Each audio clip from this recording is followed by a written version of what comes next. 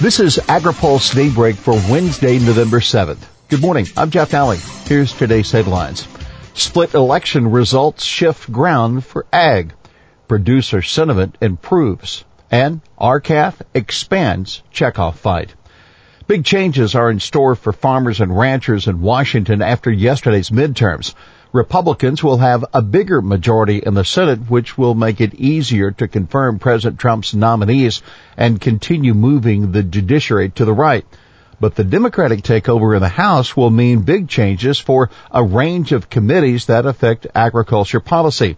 With the exception of Collin Peterson, who will take over as chairman of the House Ag Committee, the new Democratic chairman will be far more progressive than Peterson.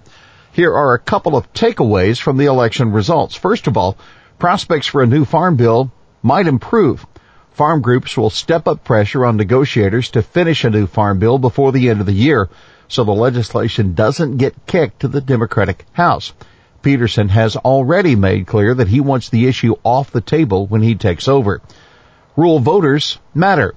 Rural areas were huge in the GOP Senate victories in Missouri as well as Indiana and North Dakota. The president of the Missouri Farm Bureau, Blake Hurst, tells AgriPulse that Josh Hawley's defeat of Democratic incumbent Claire McCaskill was a tremendous win for rural Missouri. Hurst notes that Hawley won by a 3-1 margin across much of the Boot Hill region. Infrastructure could get a new focus. This is one area where President Trump and House Democrats could find common ground. Nancy Pelosi, who expects to become House Speaker in January, said last night that infrastructure, including broadband expansion, would be a Democratic priority. Now, for more on the election results and their significance for agriculture, plus results from our AgriPulse poll of farmers' labor concerns and a look at which farmers need a quick U.S.-Japan trade deal, be sure and read this week's AgriPulse newsletter. Perdue back home in Georgia for vote counting. Ag Secretary Sonny Perdue watched the returns in Athens, Georgia last night at the headquarters of GOP gubernatorial candidate Brian Kemp. Ahead of the vote, he was expressing optimism about Kemp's chances. Grassley sees upside in House Democratic takeover. Iowa GOP Senator Chuck Grassley, who's waging another uphill battle to tighten commodity program payment limits, said that allowing a Democratic House to write a new farm bill wouldn't be such a bad thing for him. He told reporters yesterday, "I would have a much better chance in getting my payment limitations put into the bill." And then he continued, "There wouldn't be much point in my helping get a farm bill through the upcoming lame duck session if I could get tight payment limitations out of a Democratic House that I can't get out of a Republican House." He made clear, however, that he wasn't hoping for a Democratic takeover of the House. Grassley has repeatedly expressed frustration with provisions in the House-passed farm bill that would ease limits on members of pass-through entities and allow extended family members to qualify for commodity payments. Farmers' mood rebounds after USMCA deal. A monthly survey of farmers finds that producer sentiment rose significantly in October in the wake of President Trump's trade deal with Canada and Mexico. The Purdue University CME Group Ag Economy Barometer found that producer sentiment improved by 22% from September to October, putting the index at about the same level as a year ago. More than 60% said the U.S.-Mexico-Canadian agreement had relieved their concerns about farm income to at least some extent. In what could be another sign of farmer optimism, 77% of soybean growers said they plan to maintain their acreage in 2019, that despite the drop in prices that has resulted from Trump's trade war with China. USDA's 2019 planting forecast released last Friday projected that farmers would cut soybean plantings to 82.5 million acres, down from this year's 89.1.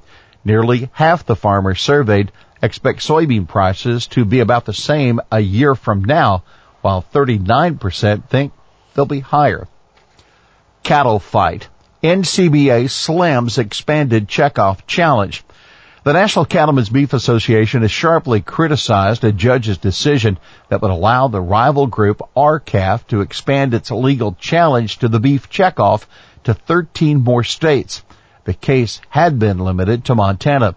Those 13 states include Hawaii, Indiana, Kansas, Montana, Nebraska, Nevada, New York, North Carolina, Pennsylvania, South Carolina, South Dakota, Texas, Vermont, and Wisconsin. RCAF had earlier convinced the Montana court to stop the Montana Beef Council from spreading the checkoff fees without permission from producers. The decision to expand the lawsuit does not affect the collection of fees in the 13 additional states. NCBA CEO Kendall Frazier says RCAF has become nothing more than a front group for activists seeking to divide the industry, lessen beef demand, and drive producers out of business. RCAF USA CEO Bill Bullard says there are more inadequate controls on how the beef councils spend their money.